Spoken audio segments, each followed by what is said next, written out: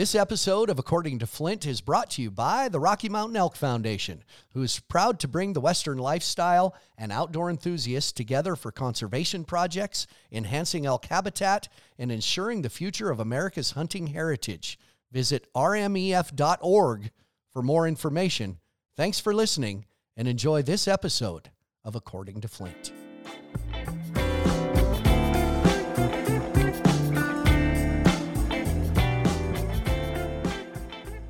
Hey, everybody. Welcome to episode number 54 of According to Flint, the podcast. Thanks, as always, to our friends at Rocky Mountain Elk Foundation.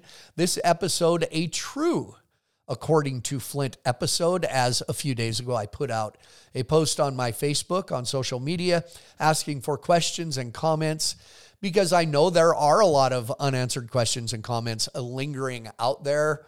And I opened the can of worms. And I will do my best to address some of the things you wrote in about, both positive and negative. And this is, you're going to get my take according to Flint. So looking forward to getting started. I even wrote things down today. So before we get started, let's have a little shot from our friends at Pendleton Whiskey.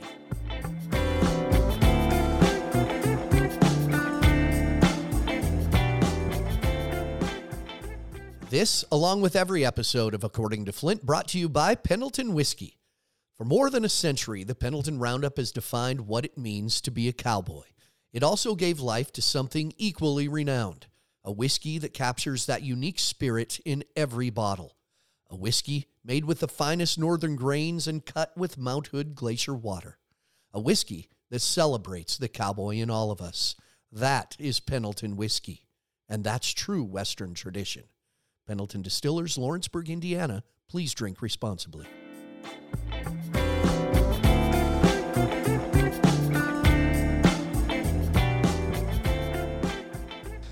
Of course, thanks to our friends at Pendleton Whiskey. And as we release this podcast and as we record it, the big Pendleton Roundup going on up at Pendleton, Oregon. One of the most unique, I think, the most unique full week in Western sports. They start their week, well, really, kind of a week before. A concert on Sunday, bull riding Monday, Tuesday, rodeo Wednesday, Thursday, Friday, Saturday.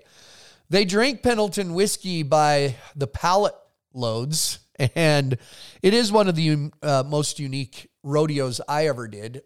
One of my favorites, which I will get to in answering a question in a little bit, but just a very unique experience. A small town which triples in size, probably more than that. Friday and Saturday, over 15,000 people at the rodeo. So that is going on now. And yes, I still have a strong connection to the rodeo world, and I do miss being at the Pendleton Roundup in some way. I was a part on the inside of this week at Pendleton, Oregon for about 20 years, a little bit over 20 years. And I don't know that I sit during the day and miss being there, but it feels awkward to be an outsider looking in on the Pendleton Roundup, because for 20 years, I was not that guy.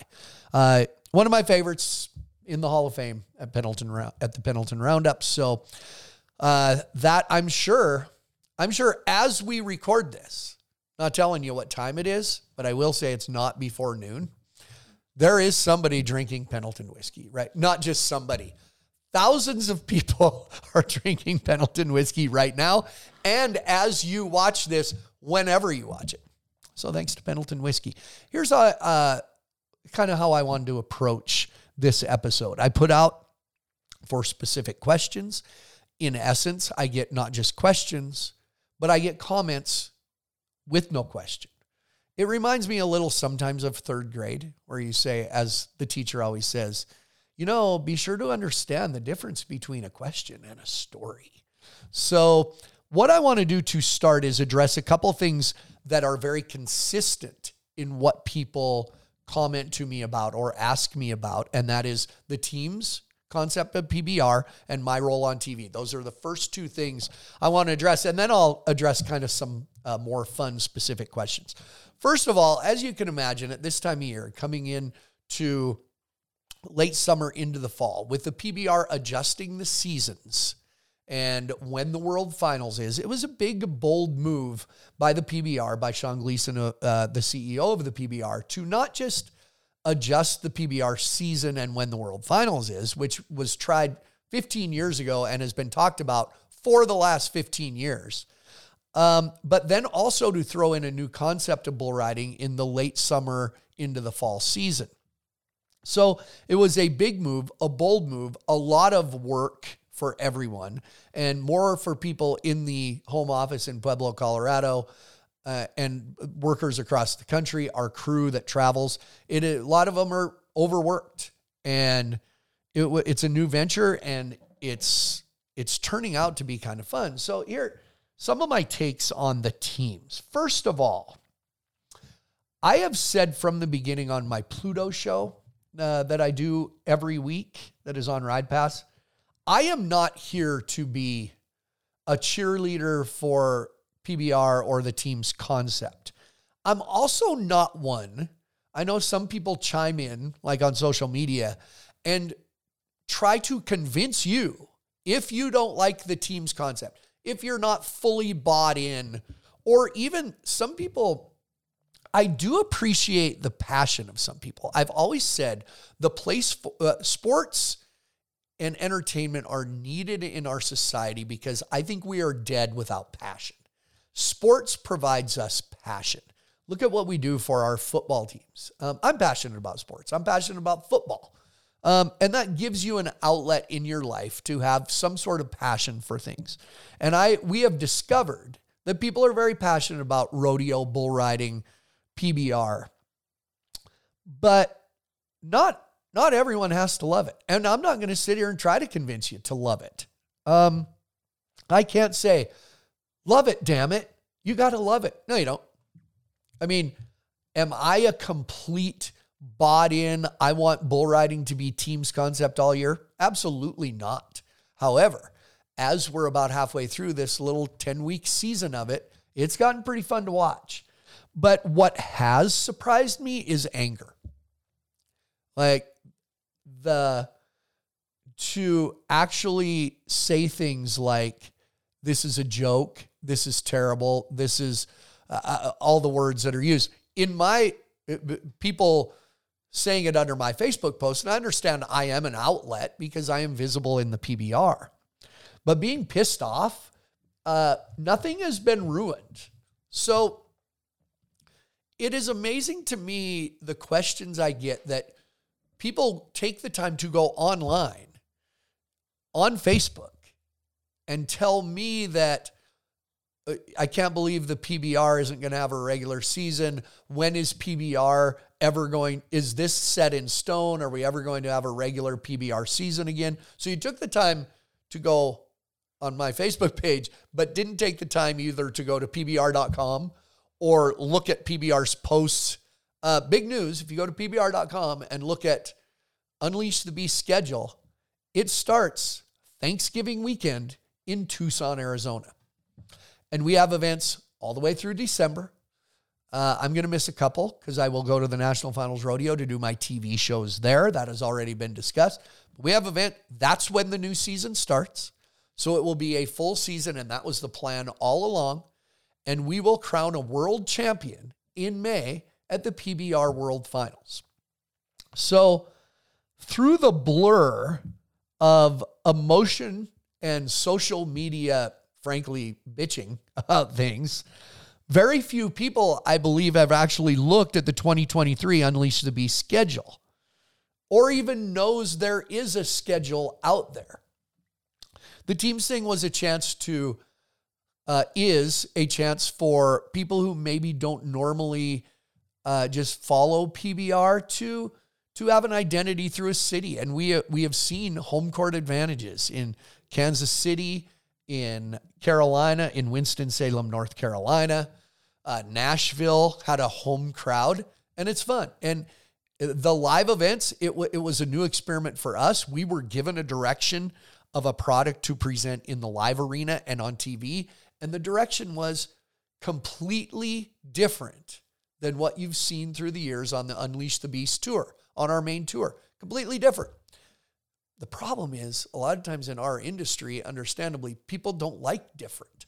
So that was an actual direction, an order that we were given. By an order, I mean just let's attempt this. That's why the announcers are different. That's why they talk about different things. That's why in the live arena, we now do a hybrid. Every once in a while, we pump the good stuff that TV's doing, those cool features, into the live arena. And hopefully then maintain the energy of that show. But the anger about it, nobody's ruining bull riding. It's still bull riding. It's still the top bull riders and the top bulls. So I understand the pushback of change, but nobody's trying to ruin bull riding or take away the integrity or what it's about. Some people don't like team sports. That's why they like, I understand a lot of you. The reason you like rodeo or bull riding is sometimes you get tired of team sports. Sometimes you get tired of the politics of teams and trades and money. And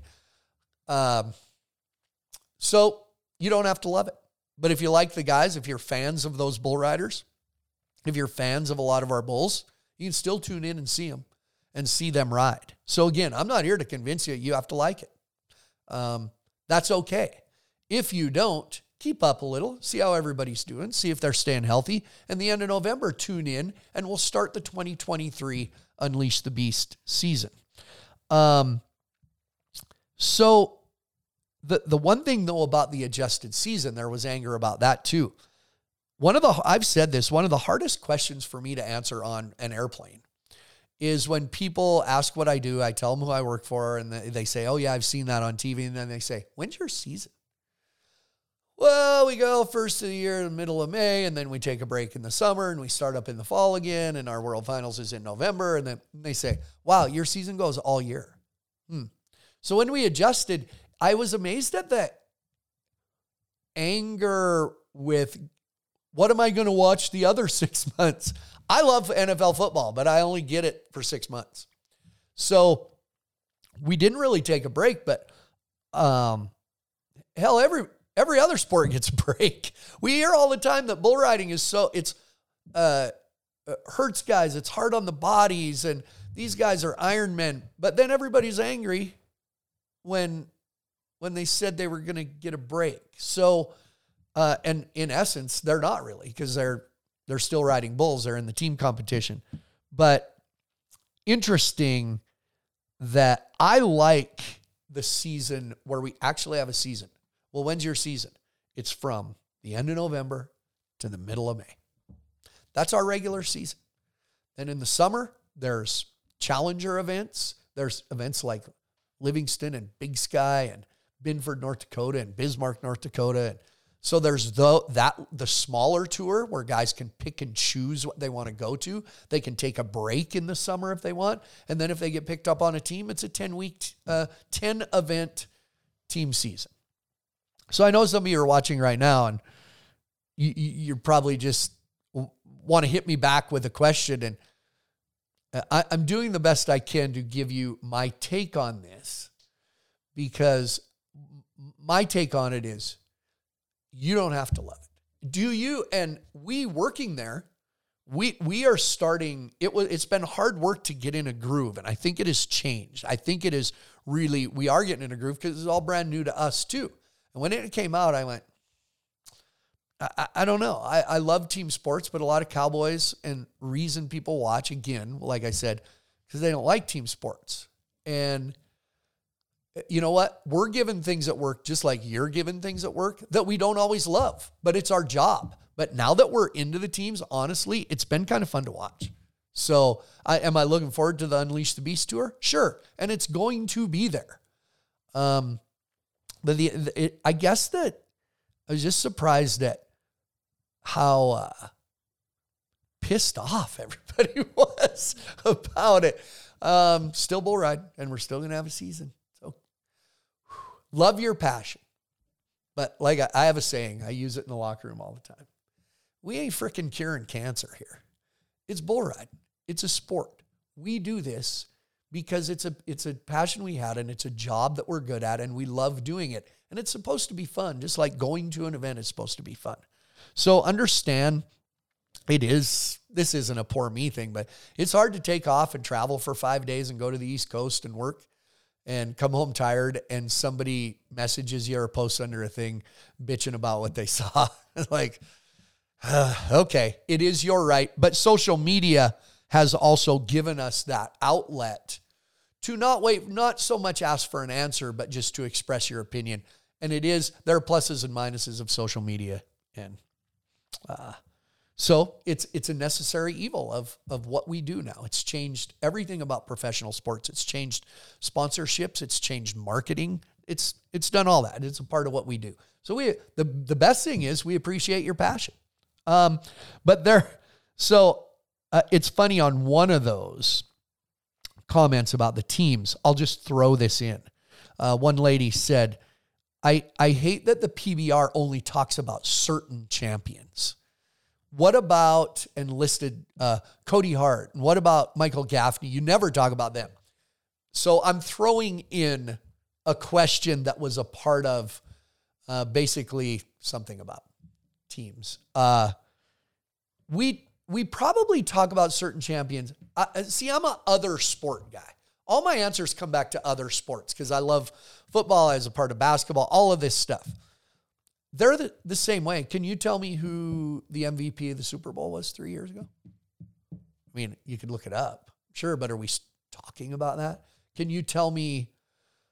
Hell, I had to think about who won the Super Bowl last year. But who was the MVP? Was it Matthew Stafford, or was it Cooper Kupp, or was it? I don't know. Wow, I guess we should have talked about them. Just random. I guess my question is, how do you just bring up certain champions in the process of putting on a show, the regular season events? For one, Michael Gaffney. Well, I always talk about Michael Gaffney because he was the world champion in PBR in 1997, and that was the first World Finals I did. So it's a real reference point, and he's a dear friend of mine. And now he's the coach of one of the PBR teams. So we see him on TV every single week. They said, what about Cody Hart, Owen Washburn? I can throw Chris Shivers in there, one of the greatest bull riders of all time.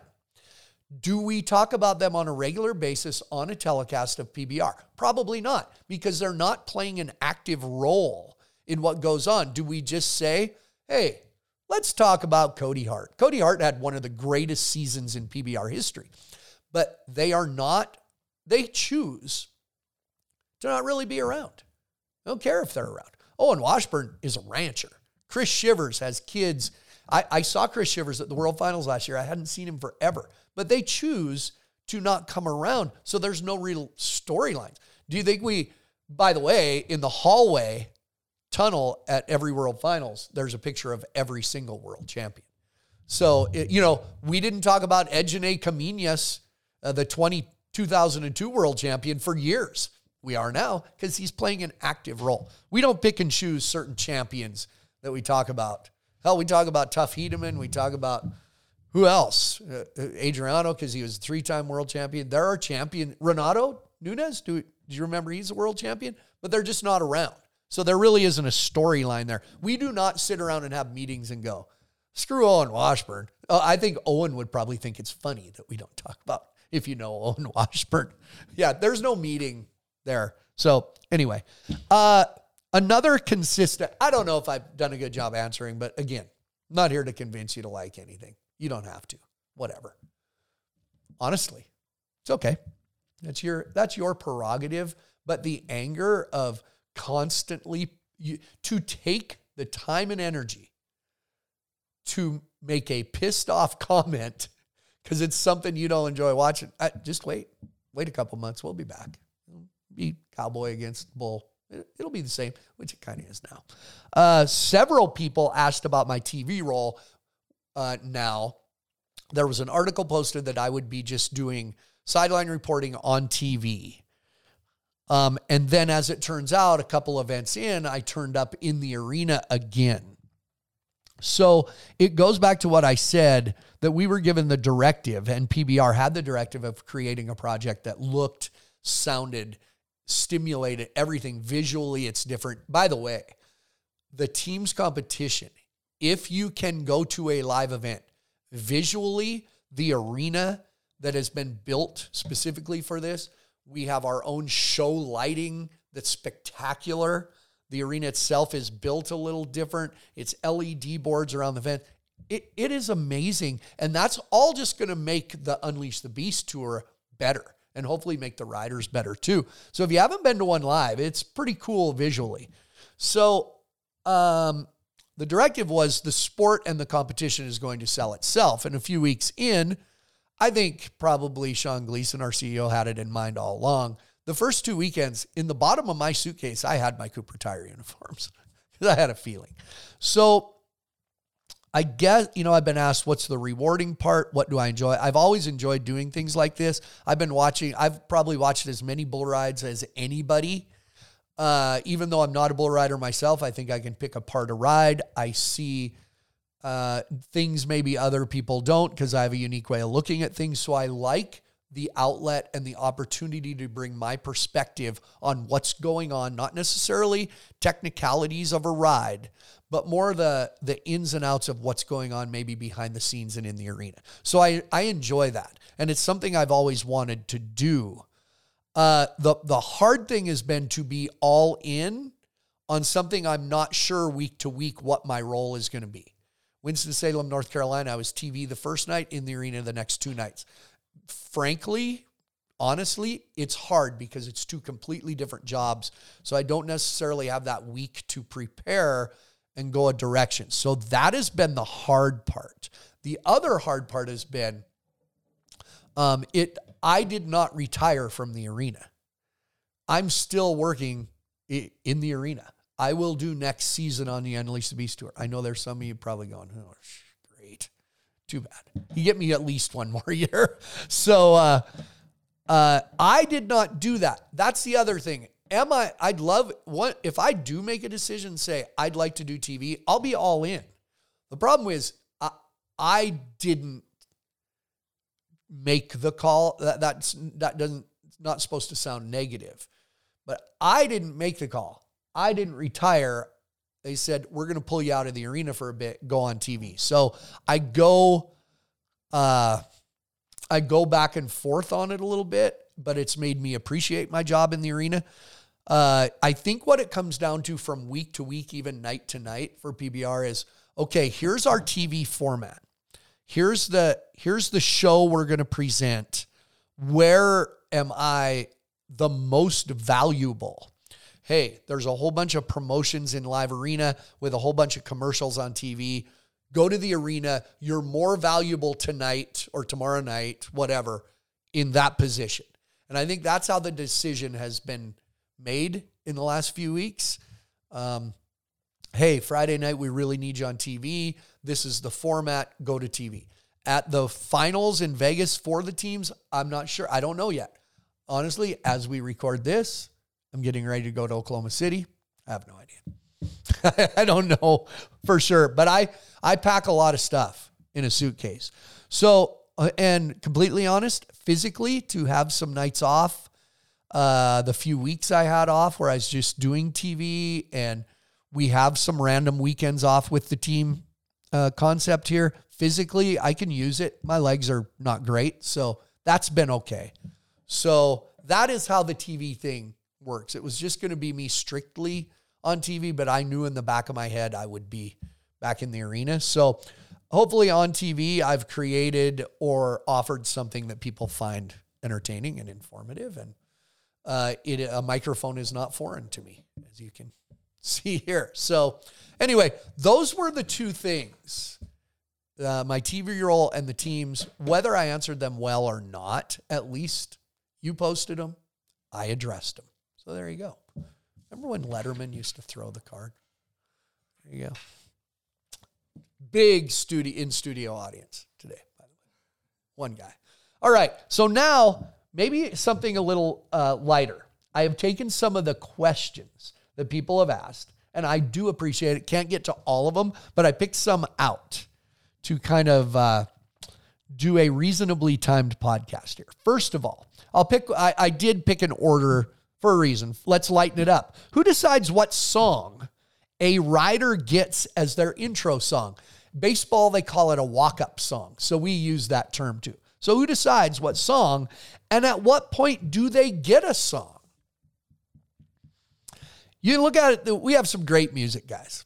And in the past, I've worked with great music guys like Chuck Lopeman and now his son Austin. Mark Stevenson was around for so long, and Richard Jones and Brad Narducci. I worked with Benji, and I mean, there's some great music guys. PBR is a little, the reason PBR is a little different is because we have an actual tour. It's kind of the same couple music guys every week and kind of the same bunch of riders, the top riders. It's guaranteed they're going to be there. And that's what's cool about PBR and touring with PBR is there is a consistency to what we're doing. It's almost like a concert tour. So we know what riders are going to be there and we get to know them. Most of the time, a lot of the times it's a rider who goes to the music director and says, here's this song. I wrote it down. Look it up. I want that as my walk-up song. Music guy goes in, edits, listens to lyrics, because a lot of songs right now you can't play, or does an edit point where they can use it as their intro song as they pull their rope and get ready. If it's terrible, we've made that decision. If a rider gives a song that's just going to be not good, find another one. And at what point do they get one? That is, I don't know that a guy making his debut on the Unleash the Beast tour could come to Richard Jones and say, play this song for me. However, we do respect that guys do that. So if it was a good song, they probably would. There's no guideline to, you got to be here so long before you get a song. And sometimes they work very well in it. But look in the past, the history, I Can't Stop, Silvano Alves, Bad to the Bone, of course, probably the biggest trademark walk-up song history of Western sports, because when JB went to rodeo, they used it at rodeo too. I'm surprised rodeo would let him play it on the air because it came from PBR. Anyway, there have been, Nothing Can Stop. What's that song? Nothing Can Stop Me. I'm all the way up. That's Cooper Davis. Oh, yeah. Cooper Davis had a good one. Jess Lockwood had Money for Nothing, Chicks for Free. There have been some great ones, but there's really no actual guideline. But either the rider decides, or every once in a while, the music director will pick a song that he thinks fits, and then it catches on. So there you go. Speaking of Bad to the Bone, I get the question. I can't believe I got this question. I can't believe that somebody asked about JB Mooney. Remember, that was the running joke for a while. When do you think JB will be back to riding on the Unleash the Beast tour? I can say in one word, never. That's not a bad answer. I just don't. JB went and rodeoed and loved rodeoing, and I actually hope he gets back to being able to go to rodeos. I think JB would admit his body is not great. And I have not talked to JB in a while, but I can tell you with quite a bit of confidence, he'll never ride in the PBR again by his choice. So I think, I got a lot of questions. I remember getting stopped at a rodeo that I was at with someone, and somebody said, hey, come on, tell us the real story. What happened with JB in the PBR? Why'd he go rodeoing? And I said, well, because he was like 0 for 13 on the season. His body was beat to crap, and he wanted to go. He kind of rode himself healthy rodeoing, so good for him. I mean, we were happy for him. Made it to the NFR. I know he's had some more injuries. Tried to come back. I don't keep up with him, but that's the answer. He's a legendary PBR bull rider. Will be in the Ring of Honor someday with the PBR's version of the Hall of Fame. So we're happy for him, but never. On that same line, somebody actually said, what happened to the Lockwood boys? That's an easy one to find out. Jess Lockwood had been hurt. He's had some bad injuries. He just tried to come back to ride for the Oklahoma team and the PBR teams, and the week before got on a practice bull at home, got off, landed on his hands and knees, and in a freak accident tore up his knee again. Jake Lockwood, I saw him in the summer. He goes to some Challenger Series events. He just hasn't had the success that his brother has had. The other thing is they're ranchers in Southeast Montana. They got some ranching going on. So it's not their whole complete identity. But Jess Lockwood, all you got to do is look it up. He's just been hurt. Let me make something very clear, though. I see some pretty derogatory comments questioning Jess Lockwood's heart and tribe based on injuries. Every injury that Jess Lockwood has had that has kept him out of competition for months at a time is a legitimate, pretty severe injury. Like right now, somebody said he's done. He just doesn't have the heart he used to. He tore his damn knee up. Like, I mean, it's a bad deal. Every injury he's had, he tore his hamstring, came back and for some reason didn't feel right. They discovered in the same injury had split his pelvis open. I mean, you can go through his laundry list of injuries, and then I could challenge any of you to try to come back from any of those. So that's what has gone on with Jess Lockwood. And a lot of people question Jess Lockwood's toughness because of the way he looks. He's small and he's cute and he smiles. Jess Lockwood's a state champion wrestler from Montana. He's a beast. So anyway, that's where the Lockwood boys are. So Jess, Jake, Ed, their dad, Angie, their mom. We'd love to see you back. We'd love to see all of you. His aunt, Lisa Lockhart, one of the greatest cowgirls and barrel racers of all time. There you go. You're going to be related to them pretty soon, huh? Logan. Logan here, his brother's marrying. I hope they go through with it. His brother's marrying Jess Lockwood's first cousin, Alyssa Lockhart. Look at it's an incestual little world we live in. Good question here. What happens to the bulls that don't buck? And the person said, serious question. Do they go in somebody's freezer? Do they, what? And it is a question we get asked a lot. What happens to the bulls that don't buck? Well, for one, they're not beef animals anymore. They used to just round up bulls and see if they'd buck and whatever. If they didn't, they butchered them, blah, blah, blah. There is heavy-duty breeding programs going on. So there's different steps. For one, there's a whole lot more actual bulls, bulls with nuts that aren't steers alive than there used to be because it's a huge registry of bucking bulls. It's its own breed now. So there's a huge population of bulls that weren't around in the past because they're bucking bulls. If they do not make it, not every bull bucks. That's just a fact. However, if they are not good enough to be on the major PBR tour, the Unleash the Beast tour, they will put them up for sale, advertise them as a lower level bull. Maybe they're take to smaller rodeos. Maybe they go, just lower levels down the line where there is a job for that bull. Besides if they're on the major tour of the PBR, that's like a rider getting on the major tour of the PBR. But otherwise, if not, they'll go through a sale ring. I can't tell you specifics, but yeah, there's a chance. What's the reality here? By the way, the percentage of bulls that actually buck now out of a breeding program are way higher than they used to be because they have the breeding program figured out. But could they become hamburger? I suppose. I mean, the real life here is, now you're not going to take a Unleash the Beast major PBR tour bull and he has a bad day and you eat him. I mean, that's just not how it works. But do cows, steers, bulls become hamburger at some point? The great one, by the way, the great bulls, when they retire, never. They become, sires. Chad Berger has some of the greatest bulls in the world buried on his place in a row. So that doesn't happen. But young bulls that there's no chance, they're fattened up. I suppose they become hamburger. That's just reality. I mean, sorry, everybody that doesn't know where your meat comes from, but that is. So good question.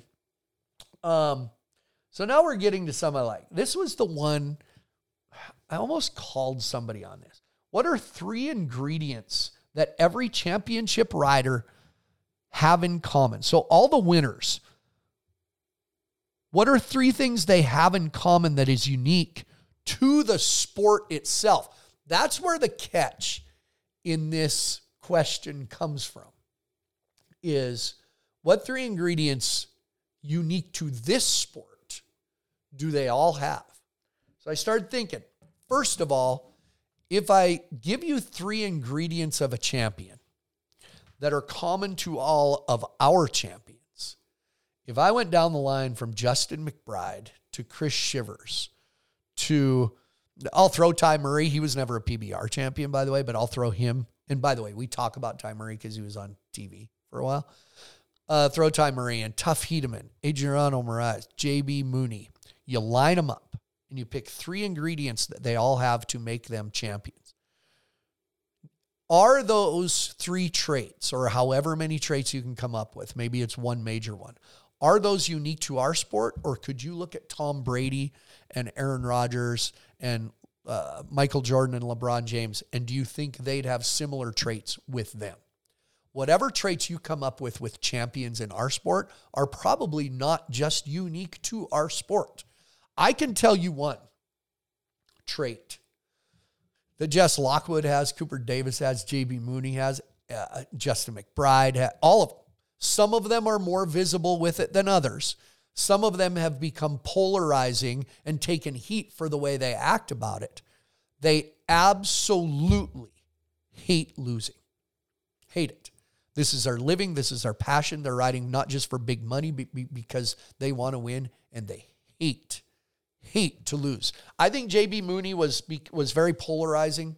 You loved him or hate him because he'd go backstage. He was the first one to throw his rope down the hall and his hat and kick things because he hates. That's why he's still riding today with a body that is beat to crap because he hates losing.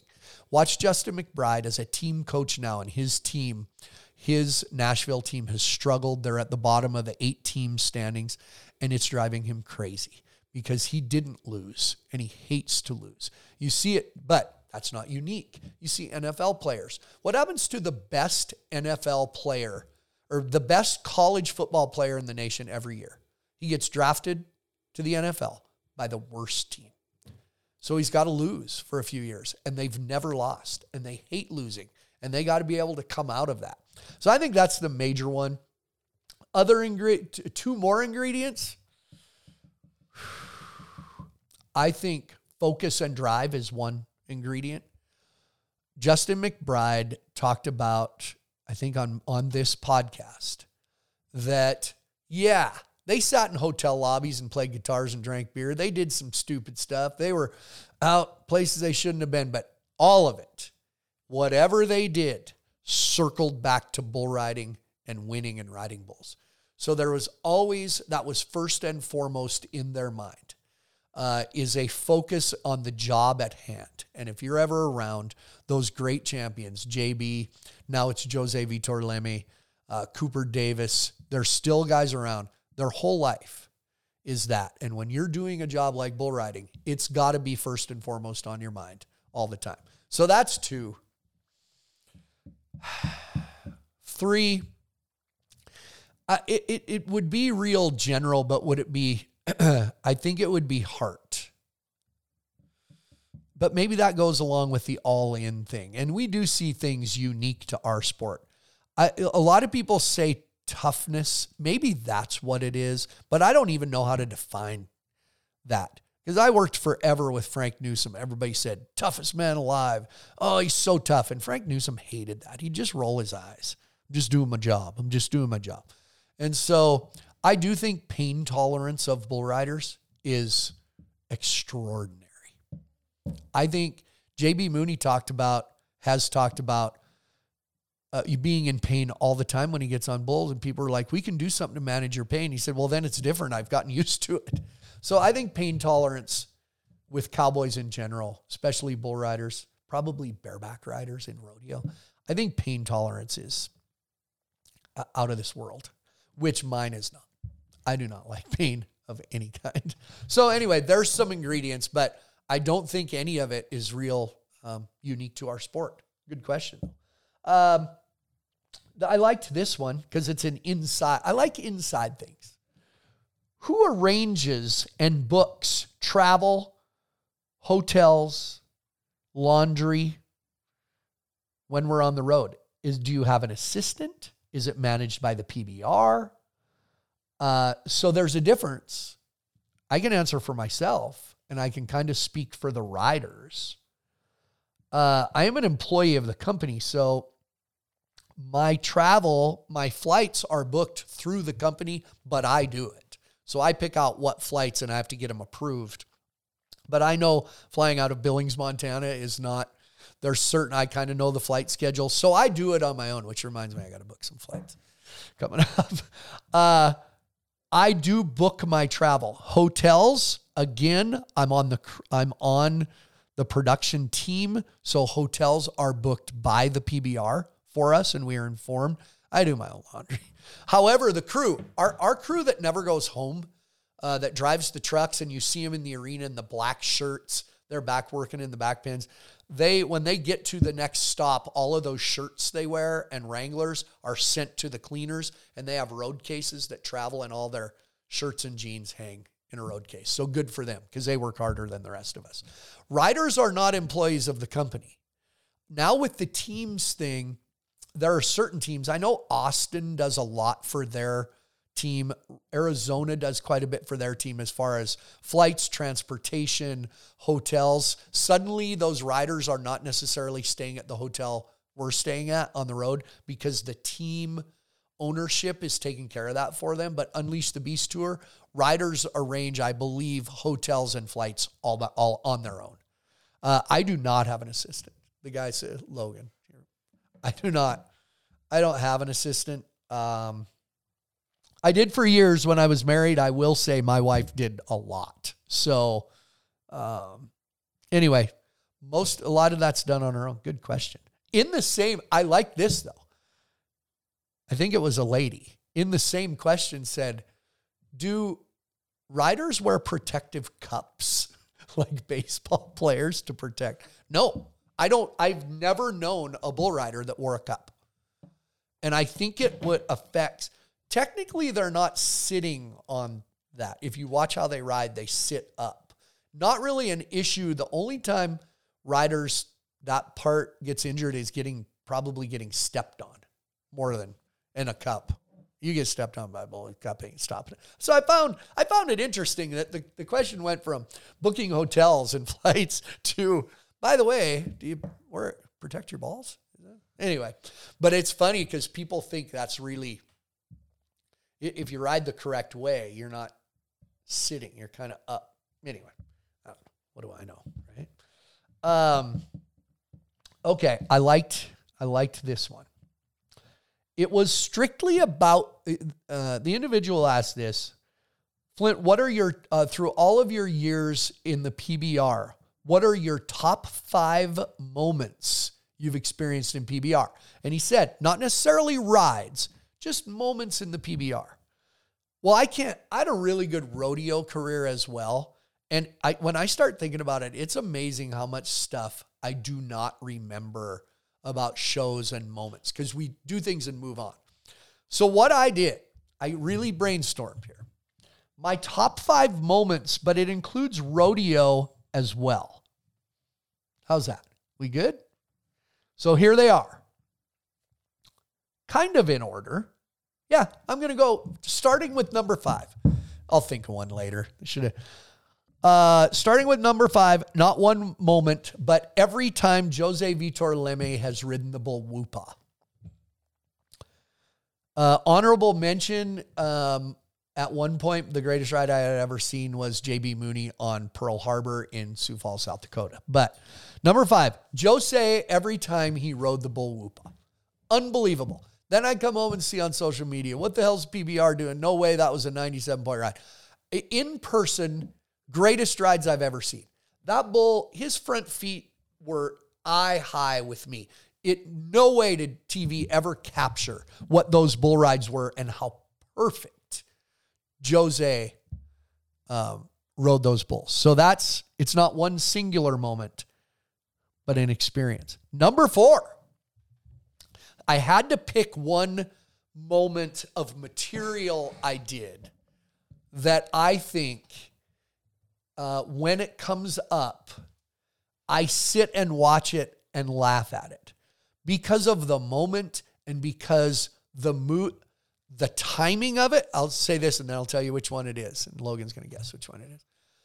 The timing of it could not have been better. how it fit and where my mind was on that night in Thomas and Mack Arena at the PBR World Finals.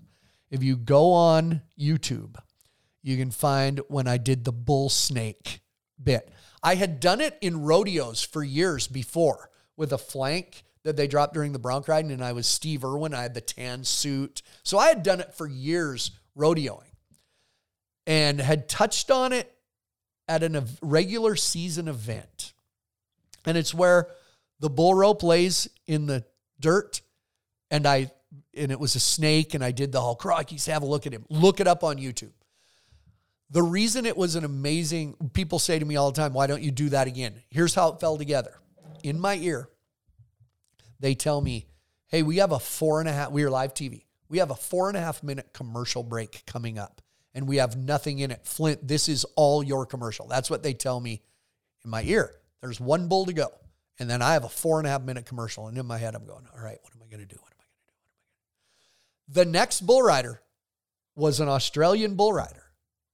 And his bull bucked out, and right in front of the shark cage, his bull rope dropped. And as the bullfighters walked out, probably what nobody saw, as the bullfighters walked out, I said, leave it, leave it. Shorty Gorham knew because he'd been to rodeos, I'd done it, and he drew everybody back. We never actually, if you watch it, we never actually like throw to a commercial and say, hey, we'll be right back. All that formal segue crap that some people can't live without. Brandon Bates, you can hear him in the background, and we just started this whole thing. And I watch that to this day, and it's like I'm watching someone else because my brain was flowing that day, man. And the whole thing, the interaction with Brandon Bates, and then Jesse Byrne walking up. He was young, and then Shorty threw another rope out. It was those are the greatest moments. You can't script them. They fall together like it is. We watched it just the other day. I laugh when I watch it because I'm funny in that. And I wish some more moments like that would come up again. So that's 4. Number 3, I am in 3 historic rodeos, Hall of Fame. I've been inducted into 3 Halls of Fame. I think it's Hall of Fames. Halls of Fame. It's like mothers-in-law. And I'm in 3 of them. St. Paul, Oregon, Ellensburg, Washington, and the Pendleton Roundup in Pendleton, Oregon. Highlight, humbling, and most overwhelmed I've ever been getting put in Halls of Fame. Number 2, in my career, I would say, I should have looked up the year. The year at the World Finals in Thomas and Mack Arena, when every night the last 2 riders were the 2 guys battling for a world title, J.B. Mooney and Silvano Alves. When the Brazilian crowds showed up with Brazilian flags, a whole section of them the first night, and they start singing a song when Silvano rode, and the first couple of nights, the rest of the fans, the American fans, would look at them and thought they were annoying. And as the week went, everybody brought American flags. And as soon, I get goosebumps. I have goosebumps talking about it. What happened was Silvano, I think, came in number 1. So JB was the second to the last. Here, JB Mooney. Na. Yay. Then Silvano was last. So his song had come on and all the Brazilians would stand up. So they had the advantage. As the week went, JB became the number 1 rider in the world. So he became the last guy. And by the end, credit to our announcers. And I believe it was Brandon Bates, and I think Clint Atkins was around at that time. They didn't say a word. There'd be a pause, and they'd wait. I'm sorry to all rodeo announcers. My brother is one, and all my dear friends. You don't have to talk to create a moment. And it would be Silvano, they'd announce the score, and the announcers would set their microphones down and just stand there. No music, nothing. It was amazing. No music, nothing. Mark Stevenson was the music guy, and he'd wait. And the crowd would start to stand up because they knew what was coming. There was only one guy left. Still get goosebumps. And they'd look, and they'd do this. Click. Da-da-da-da-da-da. And the whole freaking place, would go crazy. It was not just a great moment in my life in PBR rodeo. One of the greatest sporting moments I've ever been a part of that whole week. JB Mooney rode everything and ended up being the world champion. It was the use of production and the use of announcers stepping out, music stepping out, and then they'd let that music play. They didn't have to say all that crap that is said. Look at this guy. Everybody knew. They let the silence and the music carry the moment until it was time for them to actually say something. And I wish I had it recorded to show everyone that you just don't need to talk all the time. There you go. That's number 2. Number 1's easy. The greatest moment of my career was in 1998. As a kid in a rodeo family, growing up watching one night of the National Finals Rodeo on the Heston telecast every year. And it was just, even to be able to go watch it was like overwhelming to me. In 1998, I rolled my barrel out into the Thomas & Mack Arena for my very first Wrangler National Finals Rodeo. And it was overwhelming. My mouth was so dry. I actually told this story this morning on my brother's radio show. I knew I couldn't, at the NFR, later in my career, I did get to perform a little bit and wear a microphone. But at that point, it's more just an honor how you get voted to be the barrel man at the NFR. And my mouth was dry, and you can't leave the locker room. There's no room. You can't go watch the rodeo. You watch it on a monitor in your locker room. During the barrel racing, you get to come down the tunnel. And there's this energy comes up that tunnel. And oh my God, I was so nervous. And I knew I couldn't talk. So I got somebody gave me a piece of gum. So I sat out there, they introduced me, and here I am. I had never even sat anywhere except the top seats until I got the NFR. I'm chewing gum. The whole time, 15 bull riders. When I chew gum, I chew the hell out of that gum. My mom and dad are there. First NFR. We get dressed, ride the elevator up to the concourse. Mom and dad are waiting there proudly. One of their kids made it to the NFR. And I walk up. My mom says, "How was the gum?" Greatest ever. We're so proud. I've never chewed gum in the arena since. I'll chew gum at the beginning and then spit it out as soon as the show starts because I'm obnoxious. So there you go. So there's my top 5. How was that? Not bad. I think they're a good 5. Last thing, or two more things, to wrap it up. I think they're a good way to. Somebody said, "Do you have any interest in going back to working at rodeos?" Of course, it has crossed my mind as I get to the end of my career. Crossed my mind more in a almost hypothetical way, but yeah, I'd be honest. Yeah, I've looked into it. I've dug into it. Here's the deal with rodeos. I've told people if I could pick 10 rodeos to do, even doing PBR, and then at certain times a year, I get to do 10 rodeos. I would do that. Here's the problem. Well, it's not really a problem. It's just a fact. The rodeos that I want to pick to do, I would be 3 years out from being able to do them because that's how far in advance they're contracted with other clowns, entertainers, whatever you want to call them. They might have J.J. Harrison or John Harrison or Matt Merritt or whoever booked for a 2 or 3 year contract. And I would never be the guy to go try to scoop those up. I mean, I do think it's part of business, but that's the reality. So that's what makes it hard. But if I could pick 10 rodeos to do and do it, that would be fun. So guess what people ask me? What are your 10 rodeos you'd do? In no order. And I know I'll leave one out, but here's my 10 rodeos I would do if they said, "Hey, Flint, we'll pay you whatever." By the way, I think I could make good money. But here they are, 10 rodeos. First of all, I would do the run that just is happening right now of Ellensburg, Lewiston, Idaho, Pendleton Roundup. Ellensburg, Pendleton are my marquee events in that, with all due respect to Lewiston. It's just the history of those.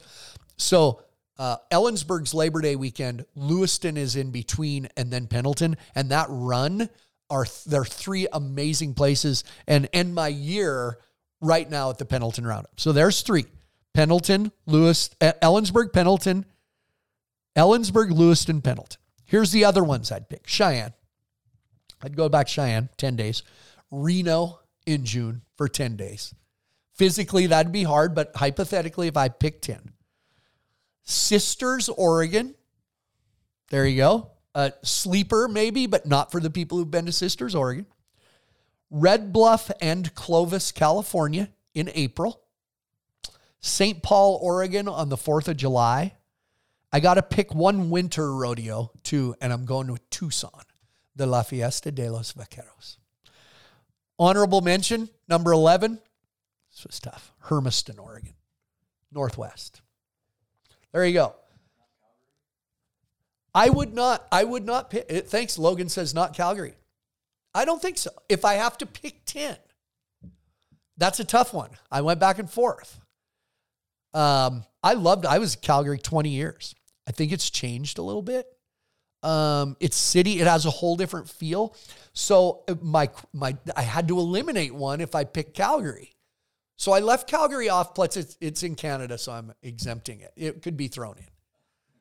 Okay, so that's a tough one. So that's them. Ellensburg, Lewiston, Pendleton, Cheyenne, Sisters, Red Bluff, Clovis, St. Paul, Reno, Tucson with Hermiston.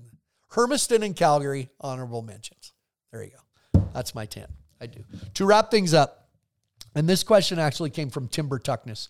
Dusty Tuckness' dad, who's a rodeo clown and has been for 100 years, Timber.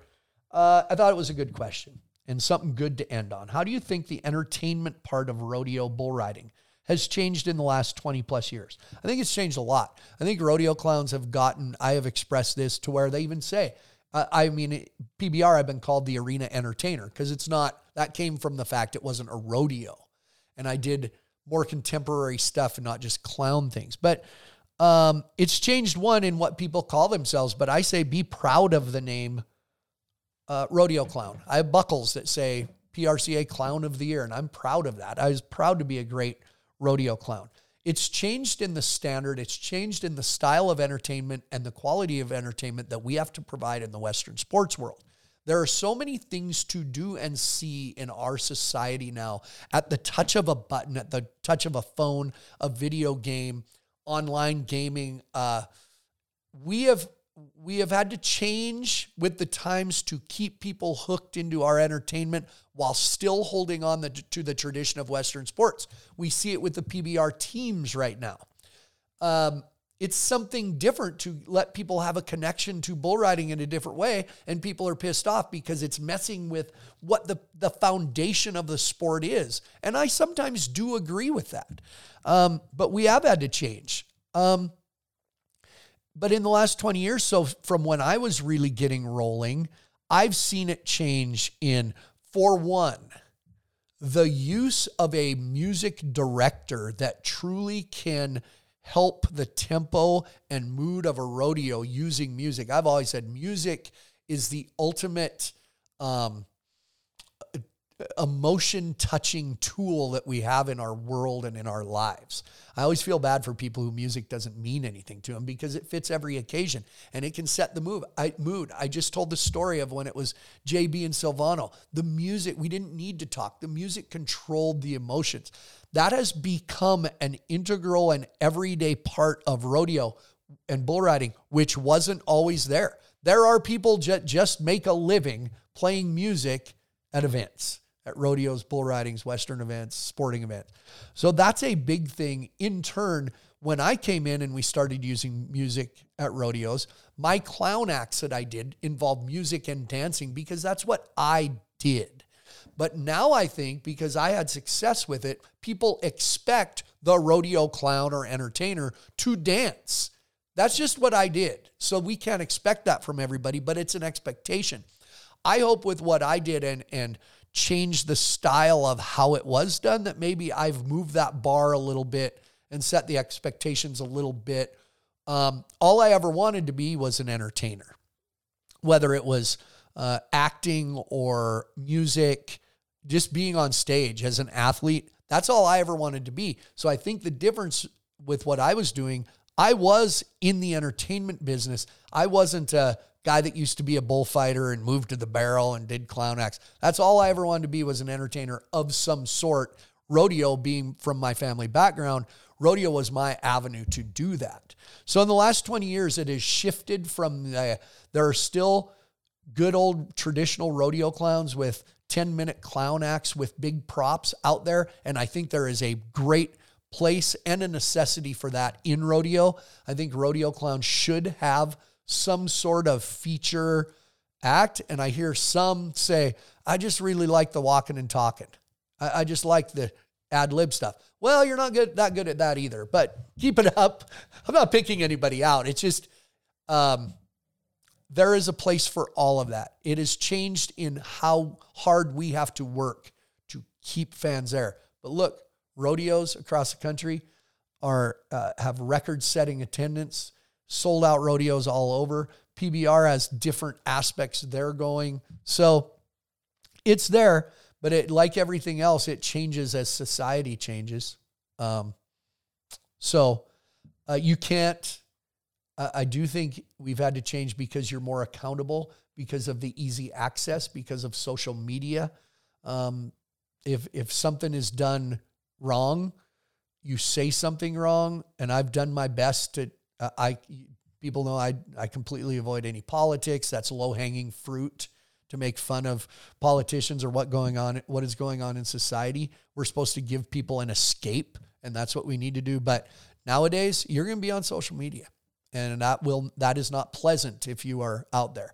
So everything in our society contributes to how things have changed in the rodeo entertainment world. So I hope I have answered, or at least entertained a little, given you some insight into how my brain works. I like to do this once in a while where, many of you know that at PBR World Finals, when I do my Outside the Barrel show, my favorite part of that is taking questions from the crowd. Because I want to know what you want to know. We can talk about this all day, but it becomes work for us. And we don't always know what intrigues you and what insight you want. So I'm glad to have it. So for those of you who actually commented or posted a question on social media that now tuned in because you actually did want an answer or me to address it, I appreciate you watching. So join me again. Appreciate you tuning in for this unique episode without a guest, but next one I will. Not sure who it'll be next time, but we enjoy doing this for you. This has been According to Flint. See you on the next episode.